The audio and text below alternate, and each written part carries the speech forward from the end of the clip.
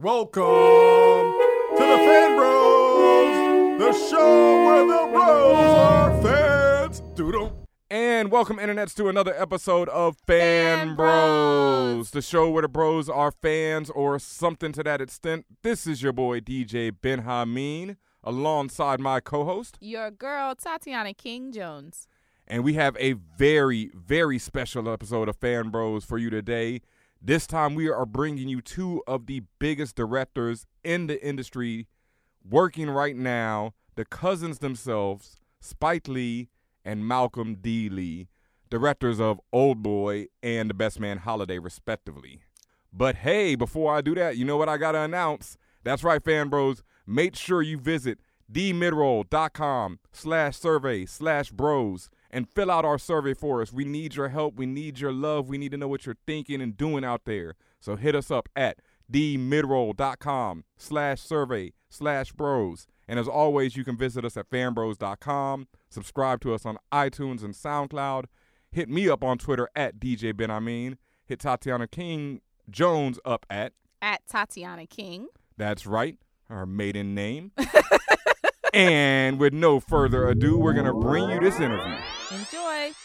And we are joined in the studio today by, biggest movie of the weekend, one of the best movies of the year, director, the one and only Malcolm D. Lee. How you doing, sir? I'm great. Woo woo. Thanks for having me. All right. Respect.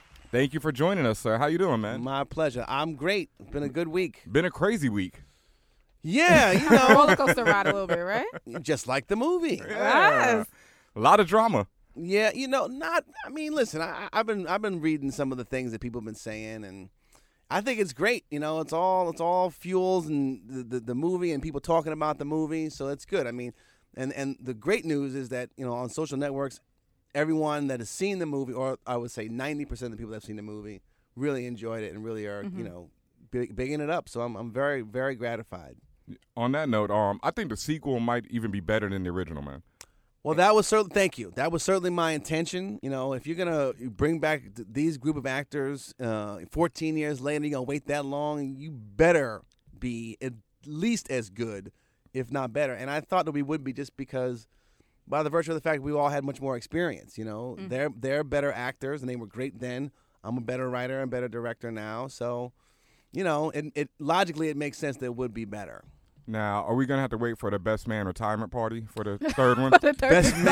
Best man nursing home. Best Man, everybo's dead and the kids are grown. Everybody dies. Double everyone the wait dies. 30 years later. No, look, if the fans want to see a sequel, they'll demonstrate it with, coming out and supporting this movie even more than they did last weekend. Yep. And, it will not take 14 years. Okay. Somewhere between 2 and 14 years. Somewhere between 2 and 14. That narrows it down a lot. Yeah. Good round number right sure. there. All right. So, obviously, I know you've run into this question a lot. The whole USA Today issue about their kind of clumsy, messy quote about, Best Man Holiday beats Thor as, a racially themed movie.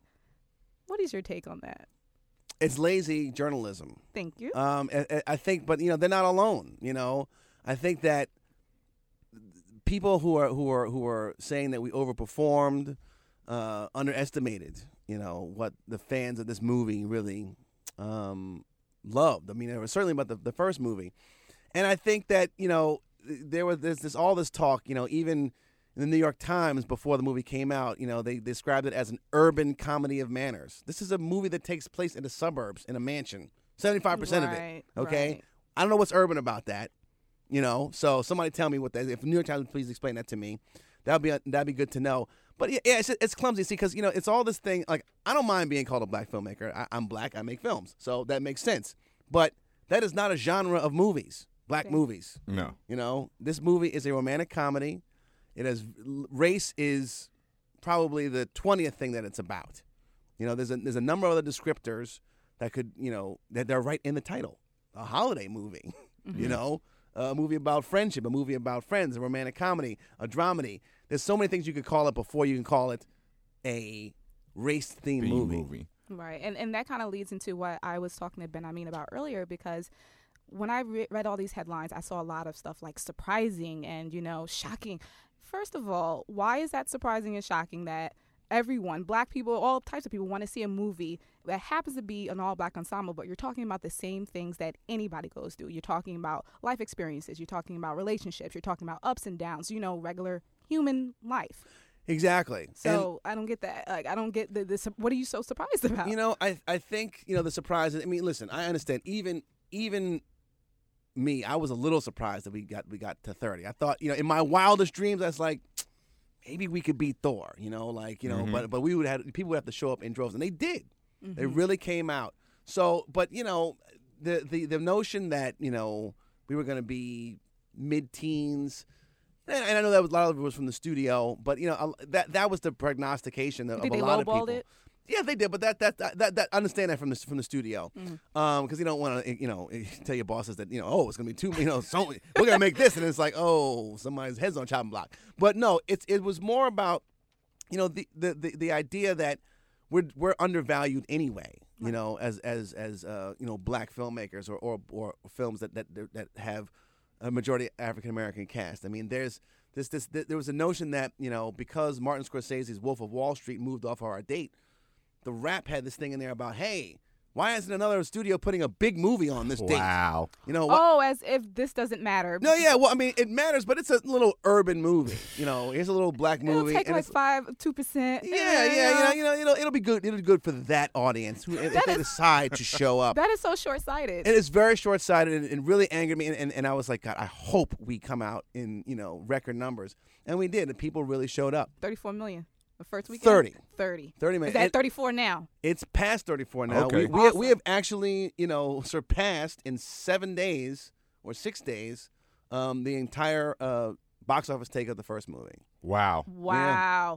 All right, now, when I first saw the headline, I wasn't that mad because I hadn't seen the movie yet, first of all, and I expect the stupidness from USA Today, So I was just like, oh, okay, typical, and I saw everyone on Twitter going off, and I'm like, come on, black people, this is what what do you expect from USA Today? People went in. But then I saw the movie, and dog, I came in here yesterday. I saw the movie yesterday. We recorded a show last night. I came in here yesterday angry, like seriously mad. Why was you mad? Because now that I've seen the movie, it's not a racially themed movie at all. Like, this is my question for you. Like, could you one day see, because I could see it, if you just cast all white people in this movie, it's the same film. And that would be racially themed. Yes.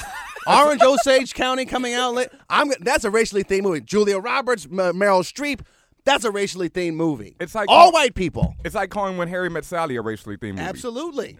And so my question is, could you one day see The Best Man like on Broadway with an all-white cast? Why not? Why not? A musical. There we go. The Best Man, the musical, all-white cast. And they'd still probably call it racially themed. That would be funny, actually. That would be a really good parody, like on like Saturday Night Live or something like that, or just as a skit. That would be really, really funny. I think it would translate well. I think it'd be great. Well, here's the thing. It's like the movie is about universal things. Yes. We these are things that everyone goes through. Right. We all want to fall in love. We all want security. We all want to be respected by people. And we all go through things. Career challenges, life challenges. Fertility, fatality. Illness. There are things that this movie all encompasses that everyone on the earth goes through, especially here in America. So bump calling it a racially themed movie. Not a racially themed movie. And then that's the other thing. Like, that's why I became so mad, because, like I said, I thought it was one of the best movies I've seen this year. Thank you. Like, bro, I'm not lying. Crying thug tears. Yeah, straight them down. Thug tears. That's a hashtag. Thug tears. That's it. Yeah, I was glad the movie wasn't packed. The theater wasn't packed. Because I was sitting there, like there were several scenes, and I mean several times. Though you got me several times. You was boo-hooing, or you were just. I mean, I don't want to spoil stuff, but even like at the football game. Oh yeah. When they're running down the hall at the end, and we got to go home. Dog, I'm sitting there like the brothers come together. When they're standing outside and they all know finally, and they see Chestnut. Dog, I'm sitting there, because it was like I felt the relationship between my friends, how I'm glad I exist. I'm glad that those scenes, really affected, because those are the things I really wanted to. Those are some of my favorite moments in the movie, and especially when it comes to to brothers who, they don't come to movies like yo, and it starts to get like too tough. I don't want to see all that, Yeah. Right. But then they're like, all right, damn. Right. I can relate to this. Is the AC on up in this place? I'm like, it's dusty in here. A lot of dust in this theater right? today. My eyes are sweating. I'm good. My eyes are sweating. I'm good. But and because you know what, they're easily, I've been in a movie theater where, there's tender moments between cats and what'll happen is, there's always some clown in an audience that would be like, bitch, and it's just like. There was one guy in there yesterday. Of course there was. There's always one. To tell you the truth, though, in all the screenings that I've been to, I've seen the movie 30 times now. Yep. With an audience, and there hasn't been one clown in there that has so why was it in mine? I don't know, They man. knew. They must have known you were in there. No, I'm saying there had never been one. Oh. Never. And so I'm very gratified that people are connected with it in that way. People- especially dudes. No, people did tell him to be quiet. Shut up, man. I'm over here crying, dog. Be quiet. The Best Man, I mean, it's not the first, but this is one movie that has a huge ensemble cast when you really think about it. And would you say that it's a real challenge to work with ensemble cast, or would you say it's maybe for you it's easy? Like some people like to work with just a few. What would you? Listen, whenever I do a movie and there's a lot of people in it, I always tell myself, next movie I write is going to be 2 people in a room about this size right here. But excuse me, I mean, no, it's incredibly challenging to work with an ensemble. Even though we have a history, we have chemistry. Especially now they've got their ideas about what their character should be and what. So I'm like, guys, I wrote this. It's been in my head for a long time. You've thought about this for about a week, okay? So let me just trust me on this. And when you're doing scenes where you have, because in the first movie, we didn't have everybody in scenes together. We have in this movie had like at least 3 or 4 where everyone is there and saying something, and especially the dinner scenes where actors are having to not only deliver dialogue but act naturally, eat food. Deliver a joke or have a look here and look. I mean, it's incredibly difficult and it takes a long time. All night you shoot it, and you shoot a lot of coverage just to make sure that everyone's looking at this person, and Jordan's looking at Harper, and Harper's looking at Quentin, and Lance is looking at Mia. It's just that you connect all those connections, and it's a real jigsaw puzzle, but A lot of moving pieces. So that's a lot of mental energy just for yourself, just to kind of just figure out, okay, what is the direction I'm going with? What do I want to see? Yeah, where I'm going to place everything. and thankfully, I've got a good team with me. Between the script supervisor and the director of photography and the assistant director, you make a plan and you try to execute that plan. Now, I remember the night that we were shooting the black and white dinner, like things did not go well at all. I was really mad at the cast. Really? Because they were just fooling around, not fooling around, but they were ad-libbing, amusing themselves, and I was like, this is BS. You're like, I'm here to do a job. And so the following week we shot the first dinner scene, and I was like, you talk about a drill sergeant, when as soon as they started straight, I was like, cut, go back and do that line again. Or did you shock him into staying straight? I Okay. had to do it because I was like, I'm not going through this again. I'm not going to be. I was every time I looked at those dailies from the black and white dinner, I got pissed off. Wow. Now that's another thing that came up last night when I was talking about the movie. A friend of mine said he saw on Facebook someone made this long rant where they're talking about the movie's unrealistic because it shows black people with wealth. What? Yeah. Dog, I told you I was mad. We can't make this up. I told you I was mad. I wanted to find this person's Facebook and up. go on it because I grew up watching Cosby Show. As did I. Sure, right. I know plenty of professional black athletes. I know plenty of successful black people. So it's like, why do we not imagine ourselves as having wealth? Why can't we pitch ourselves? I mean, even nowadays, there's tons of wealthy black executives, people. Lawyers, doctors. We run the gamut. Yes. Technicians. I mean, it's crazy. I mean, that's just ignorant. Do I have to talk about that? I just wanted to know why. No, it's just it is ignorant. I mean, listen. I think that there's a notion that all white people are rich and all black people are poor, and that is just not the case. There's plenty of poor white people out there. You know what I'm saying? So it's just like there's got to be a change in our imagery, our change in our perception of our self-perception, and how we look at the world. And not everybody's going to be an athlete or a rapper either.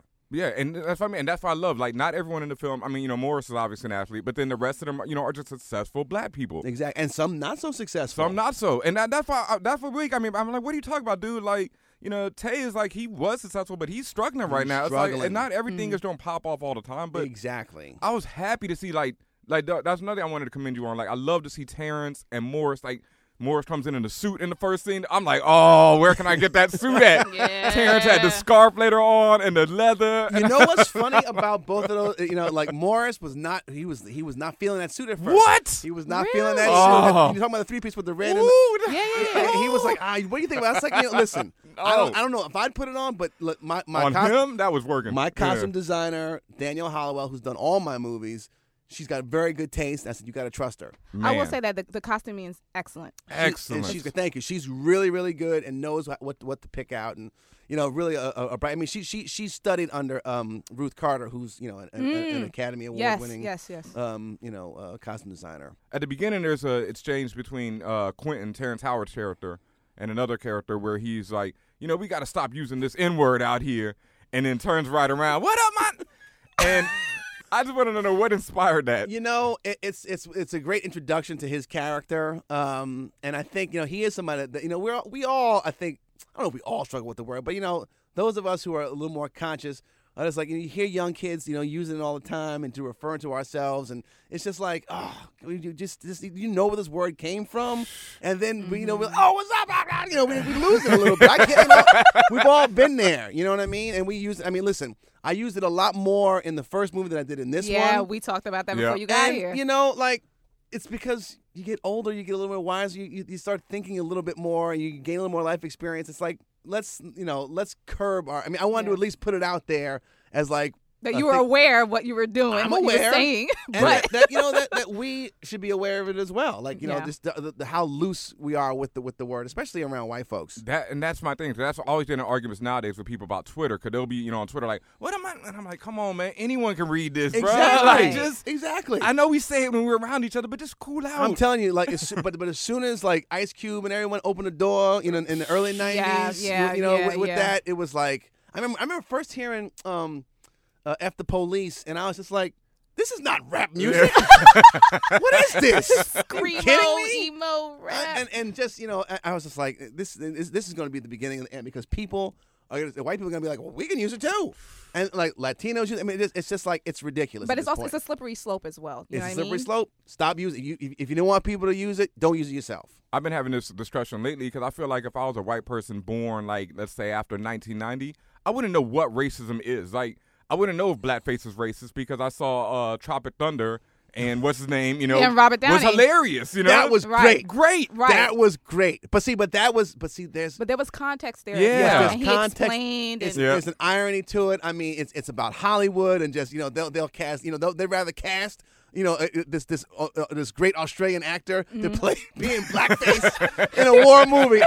And Robert Downey Jr. killed it. He killed it. Yeah, killed it. I'm definitely. a dude playing the dude disguised as another dude. That was my favorite line of that movie. I love that movie. So I'm going to switch gears just a little bit. So you've gone from doing films like The Best Man, you've done Roll Bound, so, a lot of serious situations, some comedy in there. And then you go from that to Scary Movie 5 and Undercover Brother, which are like straight up and down comedies. I actually like Undercover Brother. I thought that was Undercover Brother is a comedy. Yeah, Scary Movie 5, I don't know. That's what you call a mess. Yeah. But, okay, well, I like that. Speak on it. A stinky stew. So you're not exactly happy of Scary Movie 5. Did you hear me around when Scary Movie was coming out? Did you hear me promoting that movie? No. Oh.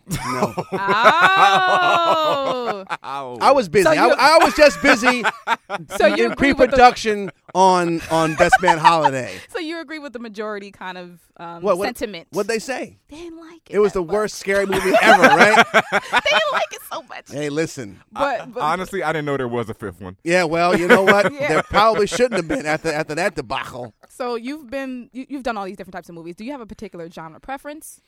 I like everything that I've done. Not the last one notwithstanding. But okay, it doesn't exist. I tell you what, like, I'm more comfortable doing. Well, first of all, I'm more comfortable doing stuff that I write myself. Mm. Not that I'm more comfortable. I think I'm just better at doing directing a movie that I've written myself, because I'm just to be that much more intimately involved with the characters.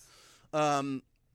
And comedies are really tough because a lot of times, something like Undercover Brother or Scary Movie 5, it's all about the jokes and just tying those together. And then you figure out a story later, like you gotta. It's just it's always about cutting to the joke, and I get tired of cutting to the joke because I'm more about character and character development. Okay. And I would love to do a drama, like a straight up drama. Really? Oh, for sure. I mean, but you have a lot of that in. You have a lot of that in your in holiday, movies. Yeah. Yeah, I do. And, I mean, but, Thug Tears. Yes, hashtag Thug Tears. Yo, that we gotta put that. That's gotta be a hashtag. We'll put that up to the That FanBros. is dope. I love it.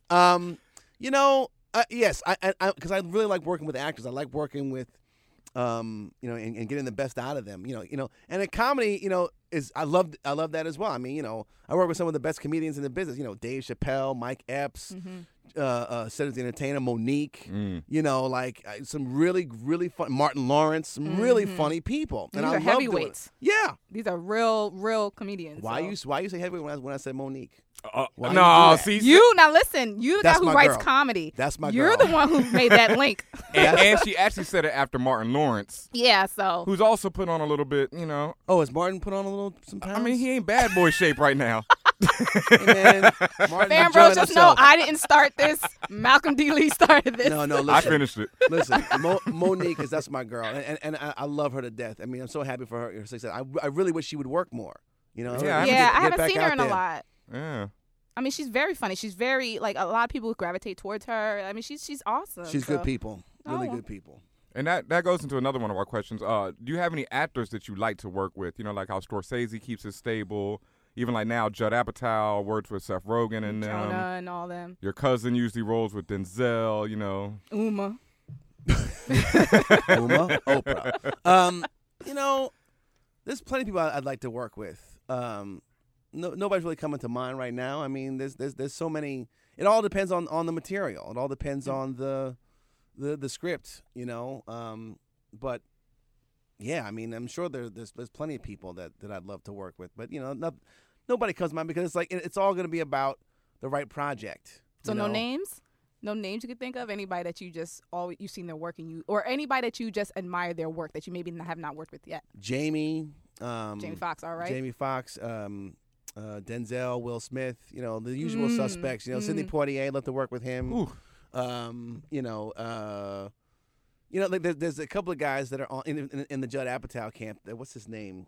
Oh God, Jonah. not Seth. Jonah. Not He did the movie Forgetting Sarah Marshall. You see that? the lead in Forgetting Sarah Marshall. Yeah. Ah, He's hilarious. Yeah. He's on How I Met Your Mother. Is it Jason? He's No. Jason Segel. Jason Segel, yes. Yeah. Jason Segel, Jason Sudeikis. Yeah, Sudeikis, yeah. I love Kevin Hart. Oh, Craig Robinson. Please do something with Kevin Hart. Kevin Hart is working. Kevin yeah. Hart When I saw makes me Best cry. Man Holiday, there's like 5 trailers. Yeah, They're he's all in Kevin of Hart them. movies. Yes. He's in all of them. Yes. Taraji Henson, Gabrielle Union. I love to work with all Danny Glover. I mean, there's and I've had projects either set up with them or I've met with them or Right. for one way or another it hasn't worked out. But they're in the Rolodex, so. Well, not really. I mean, I go through their agents and stuff. I mean, like that. after the big opening weekend, the I Rolodex think- is opening I up think right the now. Rolodex is open now. to use an antiquated item, I think it's open now. It's possible. It's Yeah, possible. yeah, You know how I yeah. like also Ryan Gosling. Oh, who doesn't? Oh, Yeah. yeah. He's bad. He's Yeah. bad. Anthony Mackie. We've talked about working together. It's a lot of people. Okay. Well, FanBrosShow is the premier podcast of geek culture presented by people of color.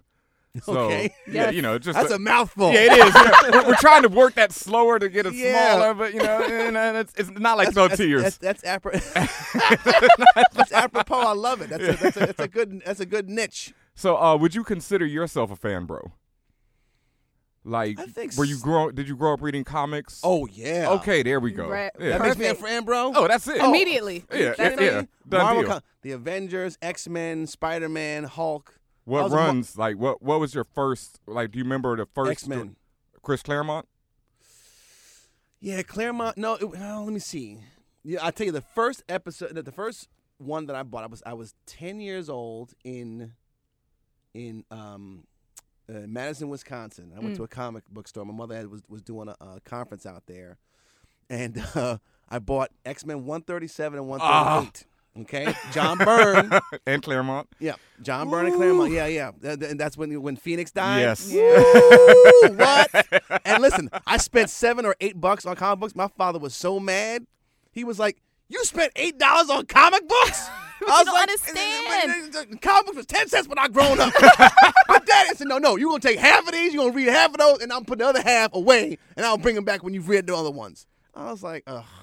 Yeah, definitely comic book geek, no question. Yeah, I think I've told this story before, but I spent 20 on 136 when I was a kid. Because, I mean, it's a little, it was like after the fact. Right. I had to save up for the 20. My mom took that issue and put it in her drawer, and I could read it, occasionally, and then she'd put it right back in her drawer. Oh yeah, and I put the comics in plastic and all that. All that. I still have them. Yeah, nice. So you're a comic book guy. So when are we going to see a superhero comic movie? What? You know what I want to do? You know what movie I want to do? What? Paramount and Iron Fist. There we go. Yes. There we go. Yes. I want to do that. I actually pitched it, a good story to Marvel. Trying to pitch it as like a today's like a Marvel version of Lethal Weapon. Nice. And just have it be kind of funny, but also in a way that Rush Hour and Lethal Weapon were funny but serious and got violent or whatever. That's how I want to do it. They're doing them on Netflix now. Yes. I'm going to crash the party soon. Yeah, throwing your name into that. Yeah. I told the agent, "Hey man, put me in there. Rolodex is opening put up. my name in there." Now I had this debate this morning on Twitter. Who would you cast as Power Man, especially as Luke Cage? Well, it's between Terry Crews. Okay. Whoa, okay. And Michael Jai White. Yes. Thank you. I All right, we go with Michael Jai, definitely. I said Michael Jai White so many times. They were trying to sell me on Idris this morning, and I'm like, No. I love you, but you're not Power Man. He's too smooth for that. Too smooth for that. I agree. He's James Bond. Thank you. Yeah, yes. he's too smooth yes. with a V. Because here's the thing. I want Luke Cage to be, a little bit comical. Yep. Because he doesn't age. Yep. But he's still like a blaxploitation brother from the 70s. Yep. And so I know Terry could do that. Definitely. But I know that Michael Jai could do it too. Yes. Michael Jai would kill it. Oh, I mean Black Dynamite. Oh, Black Dynamite. That's my joint. Come on, man. That's my joint, Black Dynamite. Did anyone see that coming? I mean, Black Dynamite, man. I am smiling. Have you ever seen the animated Black Dynamite series? I've seen bits and pieces. Okay. I prefer the movie. The movie was top notch. And I think Ryan Gosling will make a good Iron Fist. Wow. Danny Rand. That would, and that's one. I mean, that's one of my favorite comics. But I could never think of who. I said Leonardo the other day just on some randomness. It wouldn't happen, but I could see him pulling it off. Who could also might be good is Michael Fassbender. He's so tall. I mean, he's so I guess that doesn't matter. Don't worry about the tallness. Look, Yeah, Wolverine is mad tall. He's not really tall. Wolverine's a shorty. Yeah. Yes, and what's my man's name? Hugh Jackman's a big dude. Yes. Yeah, like 6'3" or something right out here. Yeah. So wow. So you make allowances for that. Yeah, definitely. All right, we earlier mentioned that Scary Movie is a clear parody. Well, I mean, yeah. The Scary Movies were meant to be parodies of horror and of horror genre. Yeah. And, of course, we just said this is a show for fans of geek culture. Would you consider doing a horror movie? And what is your favorite horror movie, if you have one? I'm not a huge horror movie fan. I don't go and see Insidious and the rest of it. I mean, what was that movie that just came out this year that about the beating like the one night a year. There's like The Purge. Stuff like that. Like nah. it disturbs me. I don't go to movies for that. Yeah. Yes. You know what I mean? And but the smartest movies when they brought them back to me, the smartest ones were the Scream. Yeah, I like those. Okay, I like those movies, and when I remember, and I saw it with my cousin, when I was younger, American Werewolf in London. Oh, I love that movie. That movie freaked me out when I first saw it. It's a as a freak-out kid. movie. Yeah, because I was really little when I saw it, and I was like, nah, I'm not ready for this. Like I turned it off. Like, no, I'll come back to that. I remember me, my brother, and Spike went to see the movie, and my older brother was like, "Get me out of here!" Yeah, I don't want to be in here. Get me out of here. I was like, turn off the VCR, go upstairs and play with some toys. Right. Okay, and one more on that same thing. Well, a couple of quick fire questions. yeah, let's do it. All right, definitely. Black Panther or Luke Cage? Luke Cage. Why? I just relate to him more. I can't even pronounce that. T'Challa, is that his name? T'Challa. T'Challa? You pronounced it right. Yes. I don't know. Like, it's not. I don't see. They always give the Marvel black heroes like kind of like whack powers. I mean, what the Falcon really? I was Dude gonna, flies around and he's got wings. What is that? I mean, Power Man's big, strong black dude. Beating, lifting up cars and whatnot, bulletproof. And then Black Panther. What does he do? What does he do? he's a king. He's a king. Okay, he's a king, but when he dons the mask, he's like he can jump around and swing from trees he and got whatnot. mad acrobatics. Acrobatics. Acrobatics the first thing you put out. Superpower. That's not a superpower. That's just You can get I'm trying to hype the him circus to be that. I'm trying to hype him up. Come on, man. Seriously, think about Black Goliath. Oh, I mean, don't go there. Come Black on, Lightning. man. Black Lightning. Come on. Wait. What about Static Shock? Static Shock. He's a black superhero who has superpowers. I don't Good, know. real superpowers. I don't know Static He's Shock. got the same powers as Black Lightning, though. Yeah, The fact that okay. he's got lightning powers. But so he can Yeah, move across the rug and zap somebody. What is that? They need some black. He could fly across power lines. That's why Michael B. Jordan needs to play the Human Torch. Yes. Thank you. Brother Thank to catch fire. Come on. This is fire, B. This is fire, B. The next quick fire was Falcon versus Rhodey, but we see how you feel about Falcon. Who's Rhodey? Tony Stark's bodyguard who gets the armor himself. War Machine? War Machine. The Yep. War Machine. Okay, War Machine. Come on. All right. Falcon, seriously? although it looks interesting, like what they're gonna do with Anthony Mackie. I saw a trailer. It was a long, extended trailer for Captain Looks America. good. It does look good because I didn't like the first Captain America at all. You didn't like the Red Scroll in it? Meh. I think the second one looks. Listen, the Avengers was dope. Greatest movie. The Avengers was dope. Yeah. But that is the best superhero adaptation comic just Joss ever. Whedon is dope. Yes. All right, a big one: Star Wars versus Star Trek. Star Wars. Okay. Hands down. Okay. All right. Hands down. Thank you very much. Yeah, not even a question, right? I'll keep it to myself. Sorry to disappoint. We had Juno Diaz in here a few weeks ago and asked him these same things, and you're pretty much like on the same. He said, I don't understand that though. Nobody can relate to Black Panther. Sorry. But we can relate to rich black people in Best Man Holiday, Right? but no kings? Okay. Come on. King of Wakanda, man. He got a whole country, dude. Let me revisit it. I just not there. Okay, you already kind of answered this one, but who would you cast as a black James Bond? Yeah, Done deal. Idris. Yeah. Idris is great. Yeah. There's nobody better. Nobody. Well, I mean, he's handsome. He's a great actor. He's already got the British accent. I mean, why look any further? Don't overthink it. Yeah, for real. Right. Keep it simple, stupid. This reminds me, last night we were talking a lot, when we recorded the show, we were talking a lot about robots and androids and things like that. And we had a big conversation about there's never really been a black robot or a black android. When you think about it, they're always white or, British, as you say, or something like that. And even robots from Japan, because of, the whole romanticization of Western culture, that the Japanese robots look like Americans. So we were just like, you know what? We need to make a movie featuring a black robot, because right now the closest thing we have is like Orlando Jones as like a hologram. Ooh. Like he did that. We thought for a long time. We thought for a long time. Well, no, but they got that show right now on Fox. Almost Human. That's Almost the first Human. one. That's the first one. Yeah. We were thinking. That's interesting. Yeah. Well, they, also whenever anybody comes from outer space, they always land in America. Why is that? Why don't they land in Africa somewhere, or like Australia, or in the middle of the ocean for that? Man, it's 75% water. Right, I was gonna say. The odds are you'll probably land in the water. So. Exactly. There's a great Superman story written by Mark Millar called Red Sun, where he lands in Russia. Yes, it's and it awesome flips book. everything. It's a graphic that. novel. You should check it out. It was like 3 issues independently, but they've got it as a collection. It's so well done because Interesting. he thinks through everything that happens because of that one little change. So what it's if really Superman well done. landed in Kenya? Right. And it's Ooh. What I mean, and how are the people from what is it? Is it Krypton? Krypton. Why are they all white? Sadly, at one point there's an island on Krypton full of black people. One island. Like no joke. The This same is a true reason story. why everybody all on the over Death there. Star has British accents. The same reason. That's all the people that are in space. What did we say? You can't go to space. If you're black, you can't go to space unless You have a conch. All right.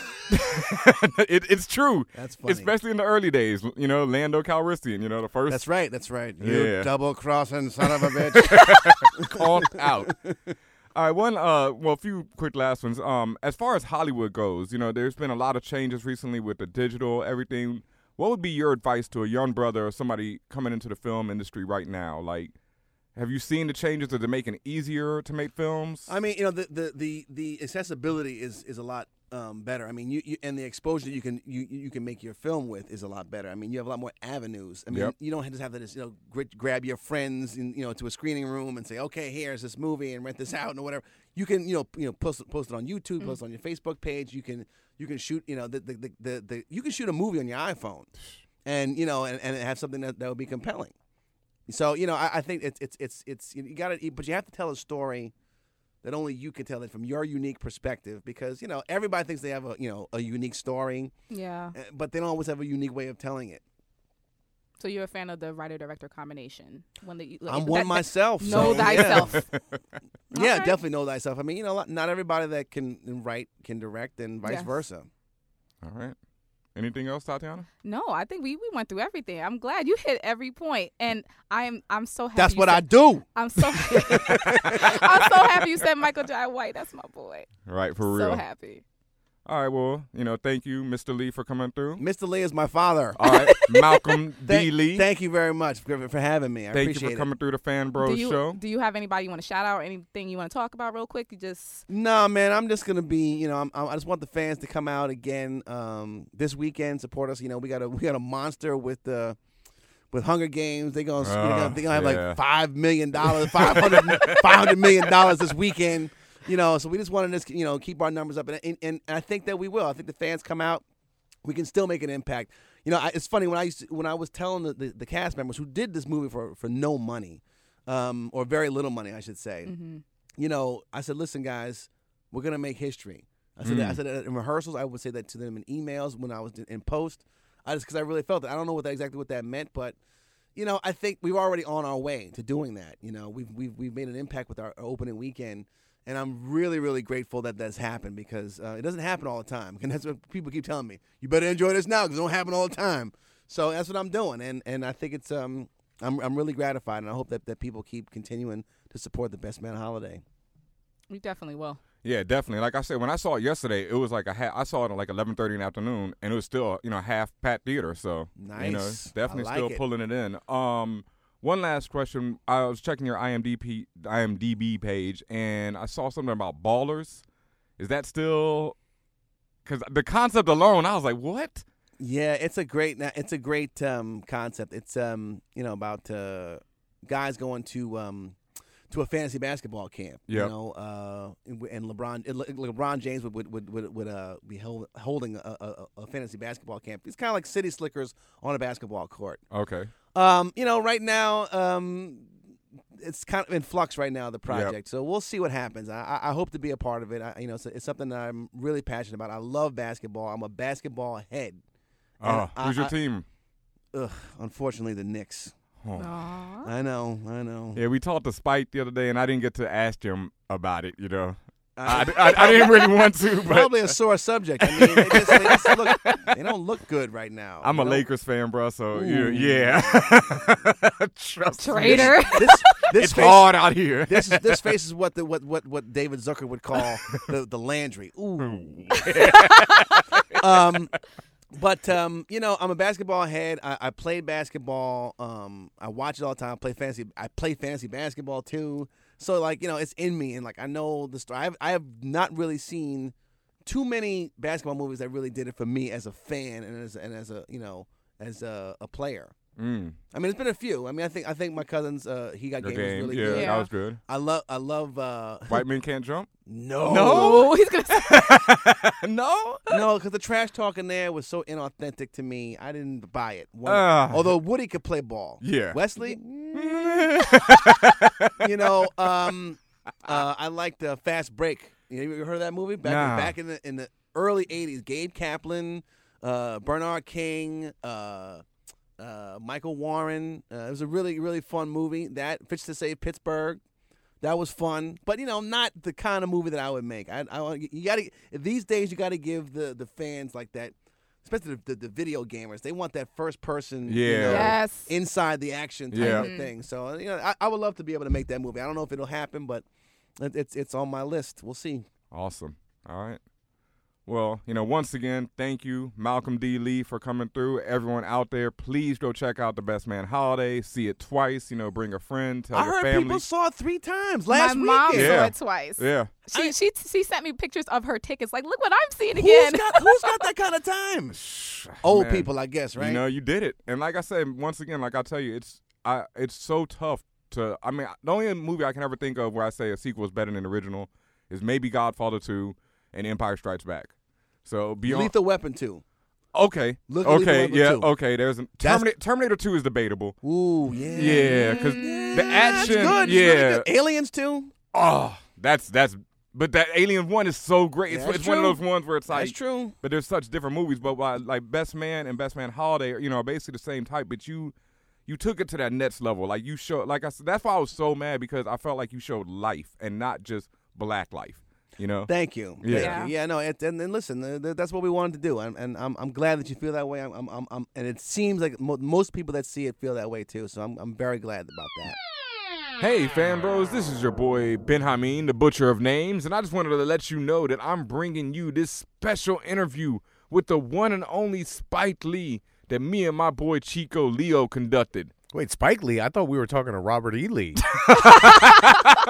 Maybe that can account for the confusion. It was a phone interview. Yeah, there was a lot going on there. So we might not have seen it. It might have been Robert E. Lee from the grave, right? One would hope. Yeah. No, I think we had Spike Lee. We were discussing his new film, Oldboy, which I can't say much more about, but you should all check when it comes out. The reimagining of his reimagining, not a remake, a reimagining. And it comes out on November 27th. Yes. So go check it out. And right now, listen to this interview with the one and only Spike Lee.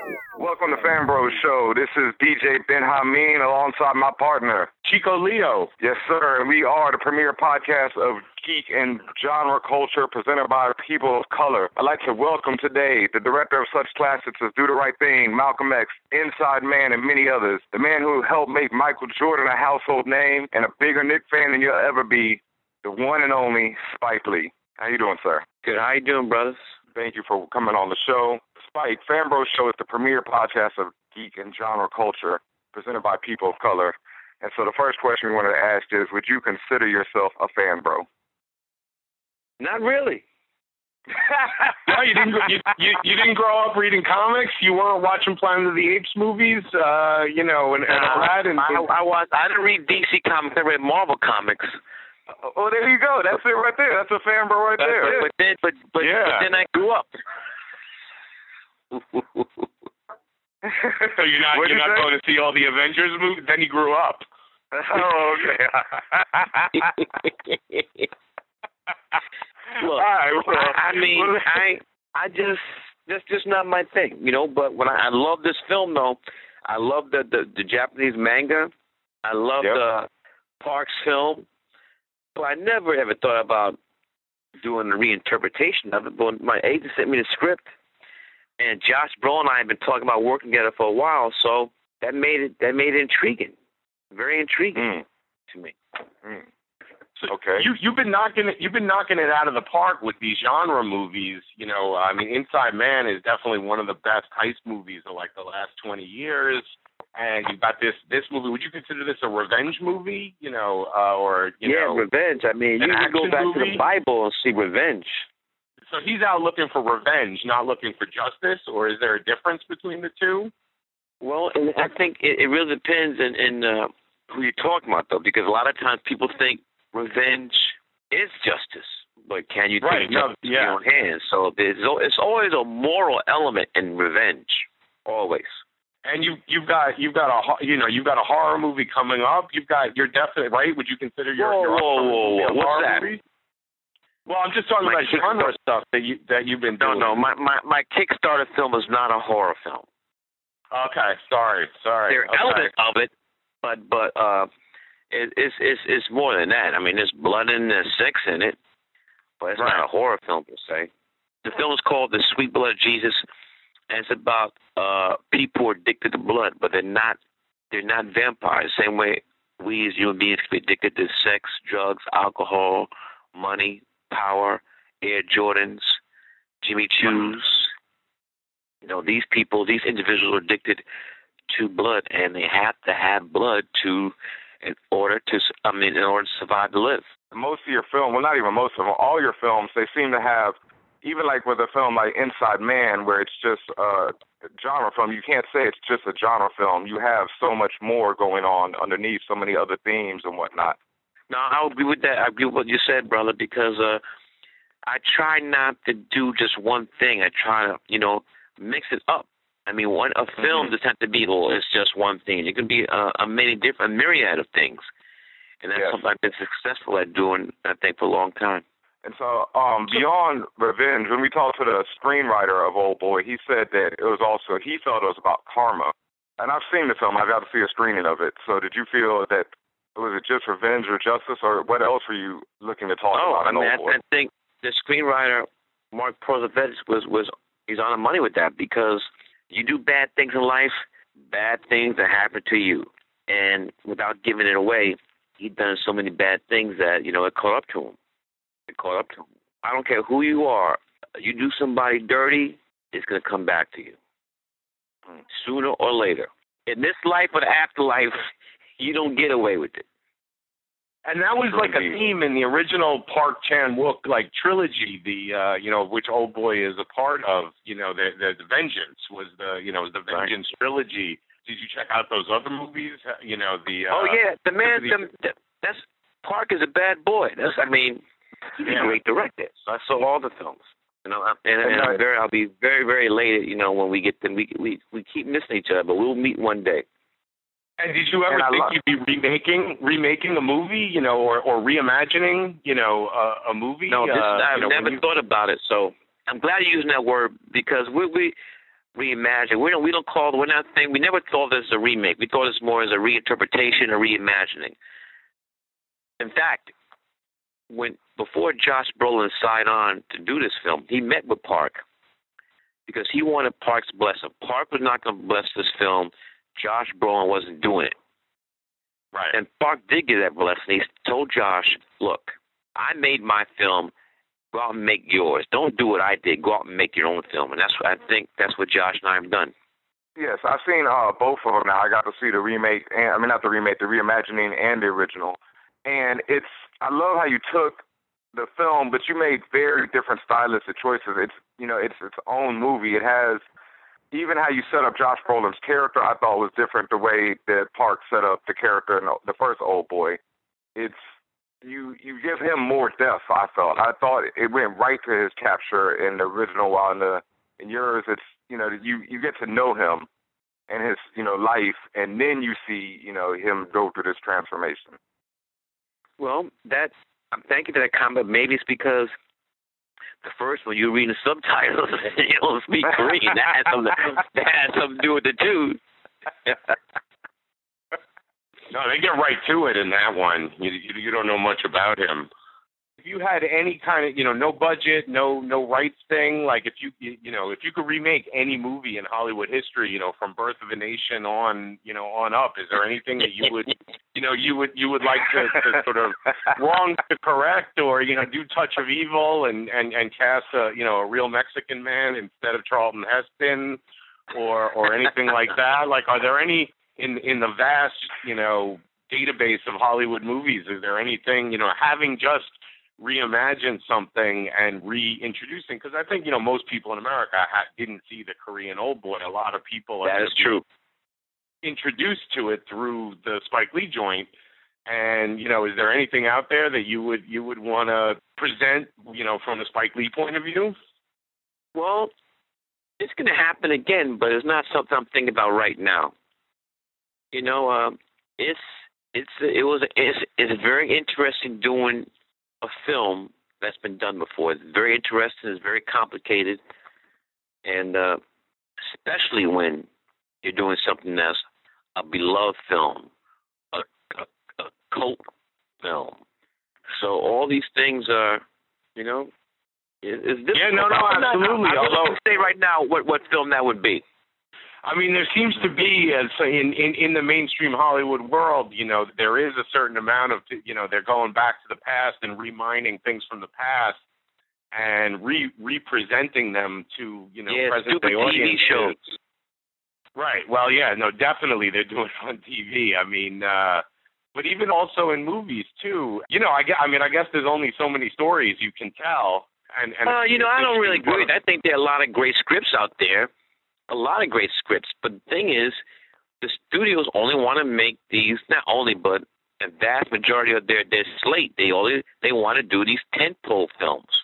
So therefore, there are only so many of those stories. But I think there's a lot of great scripts out there that they're just scared to make. So it's got to be like, $150 million budget or, a $1 million budget. Or two pennies. You've sort of tried to get around that, or you have gone around that by going on Kickstarter and taking the middleman out of the equation. Isn't that a huge boon to artists and filmmakers? It is. And it's not just. I'm glad you used the word artists. It's artists. It's not just filmmakers. It'd be playwrights, people, novelists. I mean, people where you go directly to your audience and ask them to help get your project made. Yeah, so hopefully that'll be, the studios will keep making the tentpole movies, and artists will be able to tell their stories without having to compromise. So many people have talked about, the process of, they walk in there with one story, and then by the time the studio's gotten through with it, it's something completely different. You've managed, though, throughout your career to avoid that, or it seems to me to avoid that pitfall. Like, what you've brought to the screen has generally been, you've had to fight for it, has been the stories that you wanted to tell, right? That you're on the money, and it's a fight. It's a very, very tough business, and you're not a painter, you're not a novelist. It takes a lot of money to get a film made. So a lot of times, more often than not, you're at the mercy of the people who had the money. Like, one person says no, and then that's it. You've got to convince, this person, and then this person, and then this person. The frustration of, 30 years of going through or that longer. But that's why you have to really got to have guardian angels. And I'm gonna bring this to a point right here. In my opinion, 12 Years a Slave is not only the best film this year, the best film for many years. Steve McQueen did a great job directing it, but here's the basic fact.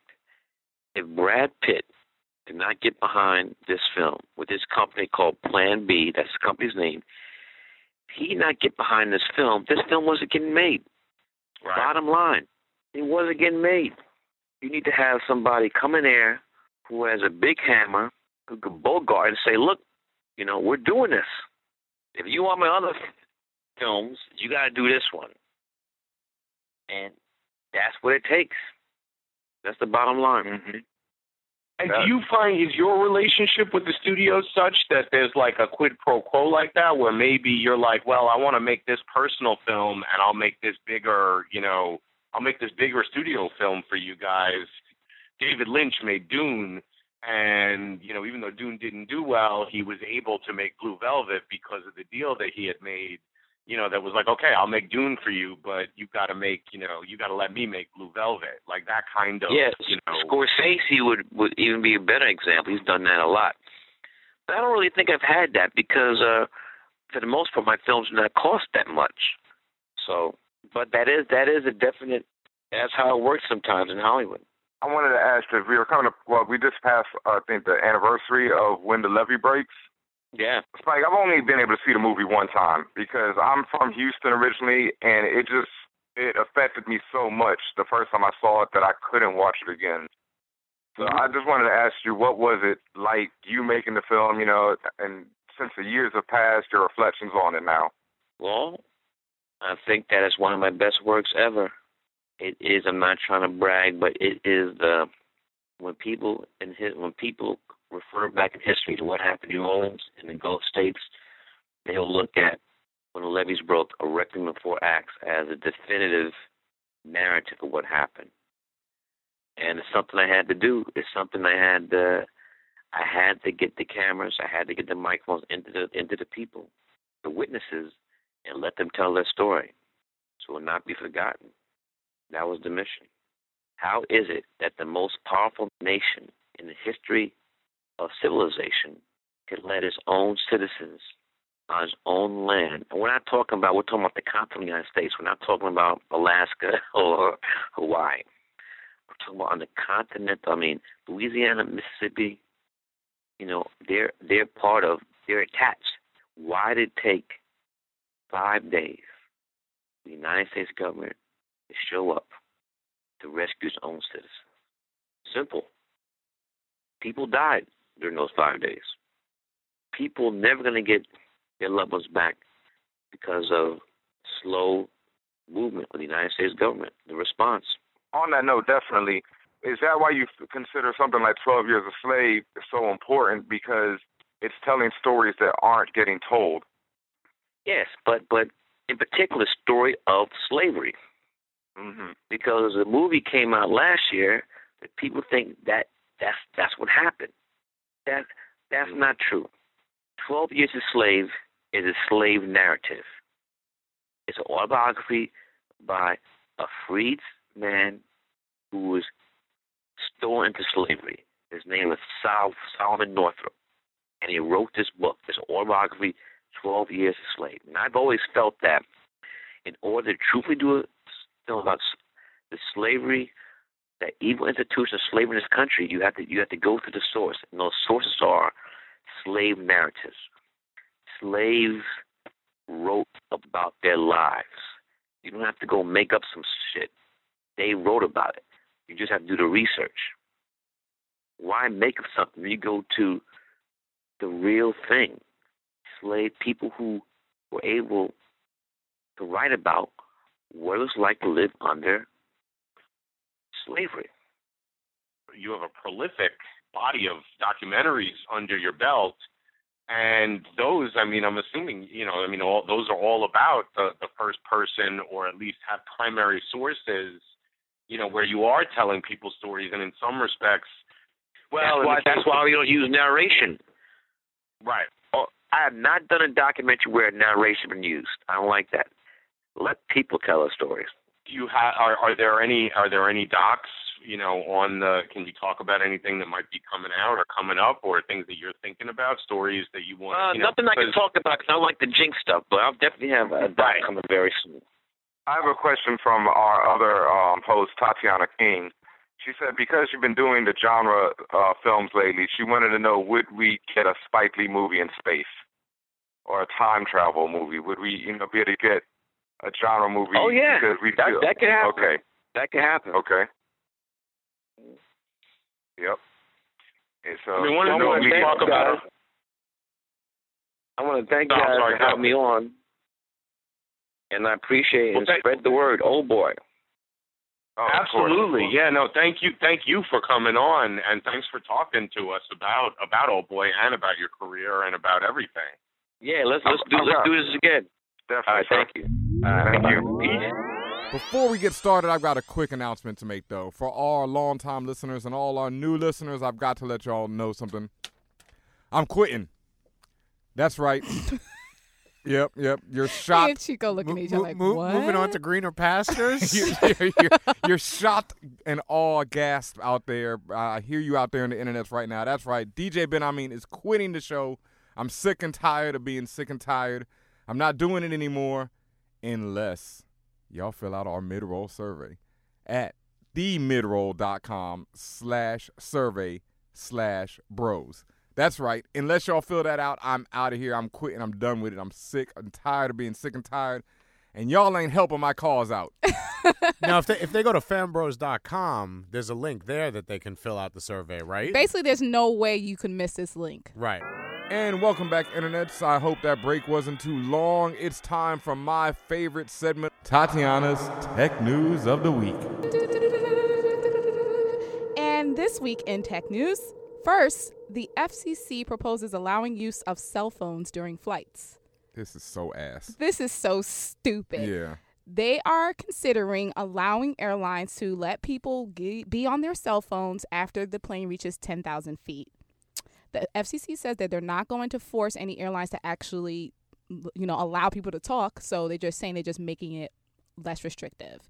I say nay. I think this is a terrible idea because, first off, airplanes are like the last bastion of silence when it comes to transportation. Yes, God. That's the only place, really. Like, you can't do it on trains anymore. Clearly in a car, people talking all day, whatever. Airplane's the only thing where you pretty much have silence. Can I make a quick little rant on this? You know, Sure. First of all, I hate you if you pull out your phone when they let this happen Come on on, cell man. phones. Yeah, on flights. But why then would you do it? Like, you can't wait. You can't wait. Like, I don't want to say like maybe you're going across the world, maybe something like that. Some international type flight. You going to Korea? Okay, you going to Orlando, Florida from New York? Nah, B. You're not that important. And also, I want to tell people, this is another little mini rant. I also dislike you strongly if you use your phone during a film. All right, people pay good money, $8 and plus, and to sit in the nice darkness and quiet and watch a good movie. And you up there checking your Instagram. I mean, did y'all not see that pre-roll movie that I saw with the little popcorn telling you to turn off your phone? They're not listening these days. Turn off your phone. Don't check your text messages. I don't want to see your phone light go off. That pulls me out the experience. And because of all of this distractive nature of your phone, that's the same reason why I don't want it on the plane. So I say nay, but the FCC is trying to make it happen. Can I chime in to, if you're on the subway and you're playing a video game, either turn the volume off or buy some headphones for $5. There's nothing worse than these random beeps and bops. But you see, the thing about that is not, and this happens on all places where trains is a major public transportation. It's because people are ignorant and they don't give two shits. Right. Yes. No, that's because exactly it's not correct. like you can't. It's not like you can't afford headphones. Right. You have headphones 99 cents or less. Give me a break. It's because they want to sit there and use their phone as a beatbox. Listen.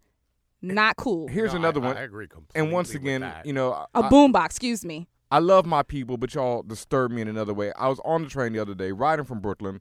Person next to me bumping some, horrible ignorant trap music for, all through Brooklyn. But when they get to Manhattan and the other people get on the train, don't tell me they change up to like some John Mayer. No, they turned it off. I was like, thanks, but at the same time, wow, it shows once again. Y'all need to go listen to that Juno Diaz episode. He definitely talks about that type of. Tatiana, let me get off. Oh, y'all rant. Getting mad now? Yeah. But this still got to deal with the airlines though. Now this is actually a little bit better. Southwest is now going to introduce Wi-Fi gate to gate, meaning from the time you get to your gate to get on the plane to the time you get off the plane, you will have access to Wi-Fi. It's going to cost $8 a day per device. And I can't speak to the speed. It's probably going to be kind of slow considering everyone's going to be on it. But and video game beeps. And video game beeps. Yeah, you're going to have all that. I mean, the FCC, they relaxed the rules. Excuse me, the FAA have relaxed the rules. So now people are just going to be crazy with their devices now. It's going to be nuts. Someone's going to make a lot of money when they develop some kind of cone of silence type of thing where you can just point your device and just immediate silence, like it absorbs all the sound. They need a localized, what are those things? Electro, when they EMP? EMP. I think you can't control, you can't localize that. I need a localized the whole EMP. plane come down, that's it. I just need it for the subway. Not even for the plane. Yeah, turn that shit off. No more Rick Ross. And lastly, in the tech sector, we have my mobile app or mobile game of the week. This week, it's Alpha Zen. The publisher name is Large Animal Games. These are the same people that made the game Color Zen. Alpha Zen is a game where you actually put together famous quotes in a puzzle-like pattern. So, for instance, if the quote, "No man is an island," pops up on the screen, each word is its own individual puzzle piece, and you have to fit the word together in a shape, in a puzzle shape. So it also works by using the letters in each word, and it's kind of like, at first it's really easy because "No man is an island" is a short quote, but then it gets harder and worse, and then it has really cool ambient music in the background. It's a really relaxing but also challenging game. So I would definitely recommend you guys pick that up. And that is the end of the tech news. Nothing about the Xbox One dropping? Nothing new? No. I mean, we talked about Xbox and coming PS4 out. Yeah, we all know it's out. Yeah, it's PS4s out. are sold out everywhere. Yeah, and then your Xbox is going to be sold out soon, too. So if you guys are pressed to get it now while you can. Yes, definitely. Don't wait till Black Friday. You're doomed. All right, so that's it for Tech News, Tatiana? That's it, Benhameen. All right, well then, on to another segment. We wanted to talk some film news for you. Has anyone seen the Noah trailer?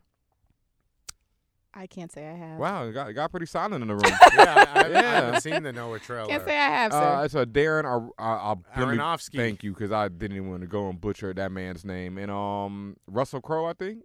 That's correct. Russell Crowe's playing Noah.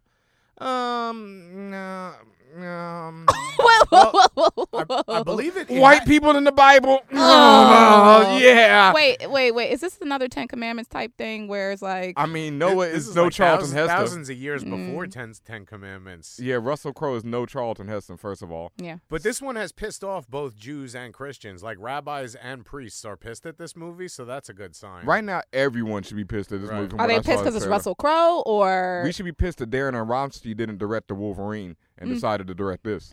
That's what we should be pissed about. True that. Yeah. True. Yeah. And there's no dinosaurs on the ark. I wonder. I wonder why they're not around today. You guys missed the boat. There definitely could have been a really good opportunity Literally. for a Pacific Rim tie-in with Noah's Ark, and that didn't happen. Yeah, but it looks like a big budget, end of the world thing. What the funniest part though was in the movie, in the trailer at least, some people run up on Noah and they try and take the ark. So there's a big, Wait. They're trying to hijack the ark. there's like a big fight before the water. They so not, try to boat Wait, jack before Noah. it starts raining? Because I could understand Yes. it happening when it's raining. No, they roll up early, like while he's Oh, building it, and like, right. oh, what you doing over here, Noah? Word? All right, we're gonna come back for this. And then later they come back for. I think they might be running from the water at the same time. Right. But it's all, it's the fact that not only does Noah have to deal with the flooding of the world, Right. he also has to deal with, random suckers trying to, run up on his block. He's also got to deal with a lot of animals. Oh, man. So is this gonna be like 2012, where like the Russians It's trying to terrible. pay their way onto the boat, or Is it going to be like 2012 where it's terrible? yeah? Is it going to be like 2012? That was actually a where given. Yeah. Woody Harrelson is atop Mount Ararat or something? Oh, I forgot about that. Yeah. That was like awesome, too. And then he gets murked out in a great way. They need a great cameo Right. and then death. That's Well, there aren't too many people in Noah's Ark. I mean, you got Noah, you got his wife. He has And all kids. the- He's all got- the kids. Ham and Shem, and I don't know the And third all the guy's animals. name. How unlucky is that? Minus dude? That's dinosaurs. Noah's third son. And their wives don't have names in the Bible. Are Noah's either. sons the one who see him naked? What? I don't don't remember that. Yeah, I don't know anything about that. I don't know. I think Noah lived like 9,000 years. Yeah, in the he lives- Bible or yeah, something. Yeah, he lived. He lives for a minute. Right. Yeah. That flood doesn't go away pretty quick, No, but it was only 40 days and 40 40 days and 40 nights. nights. Really? Yeah. Well, but it does It take a long rained time to for- go away. Yeah. Yeah, it took a long time to for 40 recede. days. Right. Yeah. Yeah. Then that water's there for a minute. Right. Well, yeah, Noah's coming out. Russell Crowe, Darren, should have directed Wolverine, The Wolverine. Yeah, speaking of The Wolverine, they're doing a part 2 to that. I actually peeped it. Wait, they're first doing a time. part 2 to the Wolverine. Yes. So with it's the actually same part Nay, I 3 say to of- that. Yeah. Nay. with the same director. Nay. I just Me no wants. I just watched The Wolverine the other day. Rascal. It was a movie. Yeah, and the other film news. Yeah, I mean, we got. And And it had some Japanese people in it. they were ninjas. Didn't I talk about this? I Yeah. said it was just. It was cool. Yeah, he really embodies that part again. Yeah. In other film news, DC has been registering a bunch of subtitles allegedly for Man of Steel. They registered a bunch of websites, so these people are thinking that these might be the subtitle for Man of Steel. So, with no further ado, Drum roll, please. the potential titles for the sequel to Man of Steel are, and they're terrible, folks: Battle the Night, Beyond Darkness, Darkness. Black of Night. That's awesome. What? Realize, of course, that all of these knights are spelled with a K, folks. This Yes. is not night like what follows day, but night what rides a horse in the 12th century. I'm about to change know my their Twitter omens. bio to that one. DJ Benhameen, Black of Night, Man of Steel, Darkness Falls. Darkness. Darkness Falls was a terrible movie, by the way. You ever seen that movie? Nah. I'll tell you about that later. Okay, Night Falls. I like your pirate accent over there. Darkness. Tatiana, yeah. Well, no, I wasn't doing a pirate. I was That's, trying to imitate Charlie Murphy. Charlie Murphy, Darkness. Shadow of the Night, The Blackest Hour, The Darkness Within, which Whack. really sounds like pornographic, Whack. to be honest. Yeah, I'd rather just go with Superman versus Batman. That's what I said. At Yeah. this point, just do the most generic joint I because think it makes that's the most sense. Yeah, I think that's an Do awesome you like name. any of these titles? Or even a little bit like anytime, maybe switch some of these words around? No, but I do want to pose the question to Shadow of Night. Shadow of the Night. Beyond Darkness of the Night. Oh. Night Falls of Night. Night Falls was, I believe, the storyline where Yes. Batman got his back broken back in like 1992. But that already happened in the last Batman movie, so that's not going to So work. yeah, they can't do that. And Batman can't get You his know, back Bat- broken Bane by and all that Superman. Right. That's Because it. Superman don't, Superman Doesn't do break that. people's backs. No, he unless they- snaps necks. No, he Right, snaps. Yeah. Superman don't play that. Protect your neck. Yeah. Superman. So Oh my Zod. Oh my God, I that's like that. Great. Yeah, that's the best one. So anyway, to all the fan bros out there, for our question of the week, what would you subtitle the Man of Steel sequel? Man of Steel Battle Tonight? Battle of the Jesus night. Christ, Man of Steel In the heat Shadow of of the the night. Night. What's supposed to happen is it's still going to be Man of Steel. Yeah, something, like they just want to use subtitles. Just Man go of with Batman Steel, versus Superman. Batman versus Superman. I mean, it was even a Batman versus Superman made up movie in I Am Legend. Remember when he was in Times Square, and that's where the rumors first started. Yep. He was in Times Square in that giant billboard with Of it was the Batman same versus thing that Superman. we saw at Comic-Con. Yep. Where it was the Superman emblem and the bat symbol. I mean, they've been using that logo for a minute Yeah. on the comics, so it's it was bound to happen. But anyway, that's it for film. Let's take it over to the golden age of television with Chico Leo and our new show, Almost Human. So yeah, who here has seen? Who has everyone watched? Almost I've Human? seen it. I saw an episode of Right, it. Bits and pieces. Right. So people were talking a lot of trash about Almost Human, and I gotta say I had very low expectations, and so I was pleasantly surprised by some aspects of it. Like DJ Benhameen, I liked the second episode more than the first one. I missed the first one. The second one was good. Right, but just for people out there who don't know the show, it's set in the future. I think it's 2048 L.A., and human cops are now teamed up with robots, with androids. And there was a previous model of android that were deemed too human, and many of those androids were of color, and then they got replaced with a lot of white androids who are now totally not human. Gentrification. Wow. Yeah, that's I missed part that of that's part part of it. of it too. I'm pretty sure that there aren't any. There don't seem to be any of the new androids of color. So They're Michael all Ealy is an old school right. android. Michael Ealy is the old school android who has feelings, and he has more feelings than the human who he's teamed up Yes. with. Right. So there seems to be some. There might be some big reveal that the human he's teamed up with might in fact be a robot, but that would be like one step too Blade silly. Runner. That would be jumping Yeah, the shark. exactly. So there's a lot of Blade Runner, RoboCop, Mm-hmm. I Am Legend, iRobot, iRobot. Yeah. type of stuff going on. The special effects are good. Directing is good. The editing's good. Music is good. It's a little by the numbers. I would describe it as like a really, really whatever the best meal you've ever had at TGI Fridays or the Olive Garden is. That's not really a high bar, though. I'm saying the best meal you've had at one of those. Those free breadsticks are the Right. bomb. Whereas Don't hate on free breadsticks. I not think better than it, Cheddar Bay it biscuits, though. compares with the show that it leads into, which is Sleepy Hollow. They're both mix-matched, Yeah. partners, and I just think Sleepy Hollow does a lot of the stuff better than Almost Human, although Sleepy Hollow has had a couple of, a few more episodes to go with. Right. I like the racial component of Almost Human, though. Oh yeah, no, they're definitely doing some nice stuff. Yeah, like in the you were second talking about. episode. Yep. Where The robot, they encounter a sex robot, some sex bots. and they're asking her who owns you, and she doesn't understand that, and they make a point of saying like, yo, she don't get that, she don't understand being owned, that's not what she's about. She was born. She remembers being born, not being And that's how she created. was programmed. Yeah. Exactly. Yeah, so I thought that was interesting that they're early on in the show's run, Yeah. they're getting really racial with it. Quit fast. So, which leads us to this discussion about we've talked a lot about a dearth of people of color in a lot of genre stuff, Dearth, word of the week, folks. but there's definitely been a real dearth of robots of color, right? as in, Right. So- this is the first. Right, exactly. So, As in not Cyborg. right, Which well- is kind of technically not a robot. right, exactly. But So Cyborg, from the Teen Titans, New Teen Titans is not even a robot. No. And so, and you look at all the opportunities. Now, definitely there's a whole Japanese world where there are robots in Japanese Of color, stuff. yep. And those would be the only ones that one can think of. The biggest, most egregious thing in the Alien universe, the big corporation is the Weyland-Yutani Corporation, which is a conglomerate that is at least half Asian, yet all the robots are white. They don't even throw in Asian robots yet, let alone, Latino robots or black robots. That leads back to the whole Japanese romanticization of the Western culture. Right.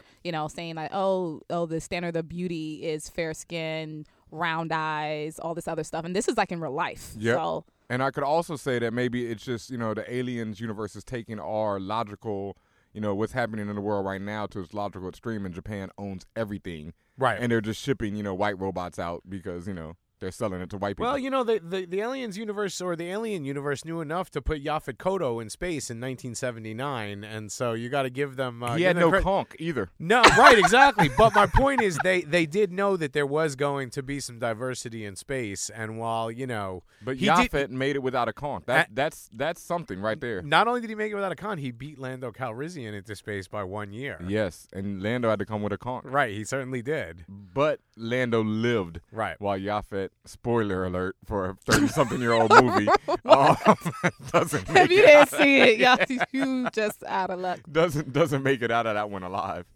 So yeah, I think the only black robot that I can think of is and this I'm getting real obscure right here, is the black robot in Ice Pirates.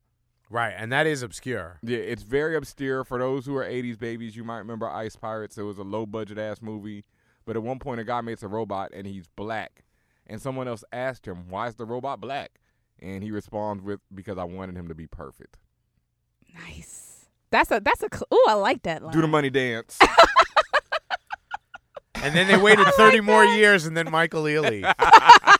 Slight improvement. Right. Yeah. Oh, he be shade.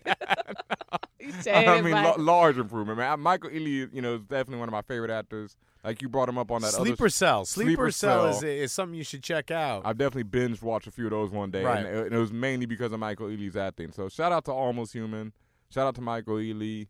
There weren't in all the Terminator series. There never were any black T models. T1000 No. See, I'm wondering if maybe on the Sarah Connor Chronicles, I feel like there might have I been. feel like Even that was that, one. they had a bunch of you know what I mean? Oh, just like crowd background. Or just like one who got taken out really quick. The first one to die. As usual. Per usual. And I can't even remember. I watched that. I thought that was. Was he wearing a red shirt? I thought that was better than either of the last. No, he was two wearing Terminator black movies. skin. That's why he was the first one to die. Not because he didn't need a red shirt. He didn't need a red shirt. Yeah, black skin does it, don't you know? Oh. All right. So, yeah. Any Puerto Rican robots, any Dominican robots, any Mexican robots. Let's ask the fan bros another question out there, in addition to what would you name Man of Steel, are there any black, Puerto Rican, Spanish, Middle Eastern? See, Middle Eastern? You guys, this is going to inspire me to write a screenplay that involves robots of all different cultures. It's going to be dope. It's going to be called Night of Darkness, Man of Steel. And with that, let's take a quick break, and we'll be right back with more Fan Bros. Yo, what's up, y'all? This is me, DMC, in the place to be. When I'm that's a blooper, keep that man. Yo, what's up, y'all? This is me, DMC, in the place to be. And when I'm out on the road doing shows, the place for me is right here with the one and only Fan Bros, because they know how it goes. Yeah. And welcome back, Internets. I hope that break wasn't too long. It's time for my favorite segment of the week. But before I introduce that, I have to say one more time, what do you need to be doing right now? You need to be going to themidroll.com/survey/bros and fill that out. You like how I do that in that, like, what's that, like TV time or movie time voice? Yeah. Fill out the survey. Movie phone voice. Fill out the survey at themidroll.com/survey/bros. Press right now. 4 now. Yes. And with that, since you all stopped, you hit pause on this recording and you went and filled out that survey. That's what you just did. That's what you're doing right now. See, I gave you time to pause. And now it's time for my favorite segment of the week, Comics I Copped. And this week, That was some weak crowd sound, man. yeah, I'll edit something better than that, because this week, actually, weak crowd sound might be perfect, because Infinity, which I've been talking about, is coming to a close. I think the last issue comes out in a couple of weeks. There's been one more issue of Avengers and New Avengers, the two sister titles. Everything's written by my man Hickman. I've been talking about it for a minute. Wait a minute. You did like the mumble, like the guy from Family Guy, the old guy. Is that what he does? Even his dog makes that sound. Oh man, Hickman. I mean, I love John. I've been loving Avengers since it started. Since Hickman came on, I've been enamored with the title. Yeah, man. Why are you so exasperated? I don't know how to describe it. It's it's like it's one of these big crossovers where nothing really mattered, and in the end of it all, the main villain of the crossover there was two main villains. There was this alien race. The alien race got rubbed out after presenting like this monstrous threat for the first 4 issues. Then they just suddenly lose. There's no real reason they lose. They just lose. And then when they lose, they're like, well, now that you've beaten us, everything will die. Ugh. And they die. But it doesn't look like whatever is going to come to kill everything is going to happen in the next issue of Infinity. It's like that's going to happen maybe next year in the summer, when the next crossover comes. And it's like, word. And now the heroes have returned to Earth, and they're battling the other main villain, who is Thanos, and his he got his henchmen on Earth with him. And his henchmen, they all look really cool. They're all cool character designs and everything. But they've all gotten served now by the end of the series. They're not doing nothing. No, they ain't about that life. No, they're not about that life. They look cool, and then they get served. It's like every villain in this whole series is like built up to be this amazingly powerful thing. And then when it's time for them to lose, they take that L with no, it's like. So yeah, man. Oh man. So are we supposed to be reading this? Because you're not making the cause for me to be reading this. That's the problem. Like Avengers is one of my favorite books, but the Infinity crossover I've just been disappointed with. In other comics I cop news this week, Young Avengers, which is written by somebody else completely, Kieran Gillen, I think is the artist, and which is so cute. I love it. Yeah, and Mackenzie is the author. They're actually, I probably butchered both of their names just now. I'm sorry, because it's one of my favorite series, and I don't have time to Google it right now. I think you should stop apologizing for butchering names. That you're the butcher of names. There we go. That's what I do. Young Avengers, the creators of the title, and they've been writing it for its whole run. They're about to leave in like 4 more issues, and they're wrapping up. It's not, they're not being forced off or anything. They're wrapping up their storyline, and it hurts bad. Like I really like that's something I can recommend with no reservations. Everyone out there should be reading Young Avengers. I've talked about it before, Chico. It's like the way they use storytelling and panels and everything is amazing. They created new villains. I got caught up in it in a bookstore one day. I was just like, this is interesting. So their villain is an evil alien parasite named Mother. Yeah, that's the main villain of the book. Yeah, and it's works on so many levels. It works as a teen story, as a coming-of-age story, as the Avengers, as kids trying to prove themselves. The art's amazing, writing's amazing. I've been badgering them about coming on FanBros on Twitter, so if everyone out there wants to hit them up and tell them they need to be on the show, and everyone pick up Young Avengers, pick up the trades, get the completed story. Amazing work by them all. Also, real quick, last one this week, Sex Criminals #3 came out. I haven't had a chance to read it yet. Oh, is that the criminals that stop time when they have sex? Oh, did they reveal what was it we trying to figure out how long time stops? No, that still hasn't been revealed. I say, I haven't gotten to this one yet, so I don't know, but that's a book that I'm mad that I'm gonna have to, I read them online. I'm gonna have to go back and hunt them down because I have a bad feeling that this book's going to get made into a TV series. Oh, crap. And it's going to be on Skinemax. Yeah, because at first I was like, there's no way they're gonna make a Sex Criminals, but this joint's been selling out everywhere, so I feel like it's about to. And Matt Fraction writes it. He's a popular writer. Sounds like they should do a crossover with Chew. Wow. The Jawbreaker issue. In other last bit of comics news, this is actually probably the biggest comics news. I can't believe we didn't mention this earlier. AMC has greenlit the pilot for Preacher. Oh, is that true? This is true. What monster? Who do they have playing? Because originally they were talking about Ben Affleck to play Jesse Custer. What? No, this was way back like 5-10 years ago. Jesus Christ! I thought Ben Affleck's Batman was Ben on. Affleck No. This was like literally like 5 years ago. Even 7 years ago. No, I know it's terrible.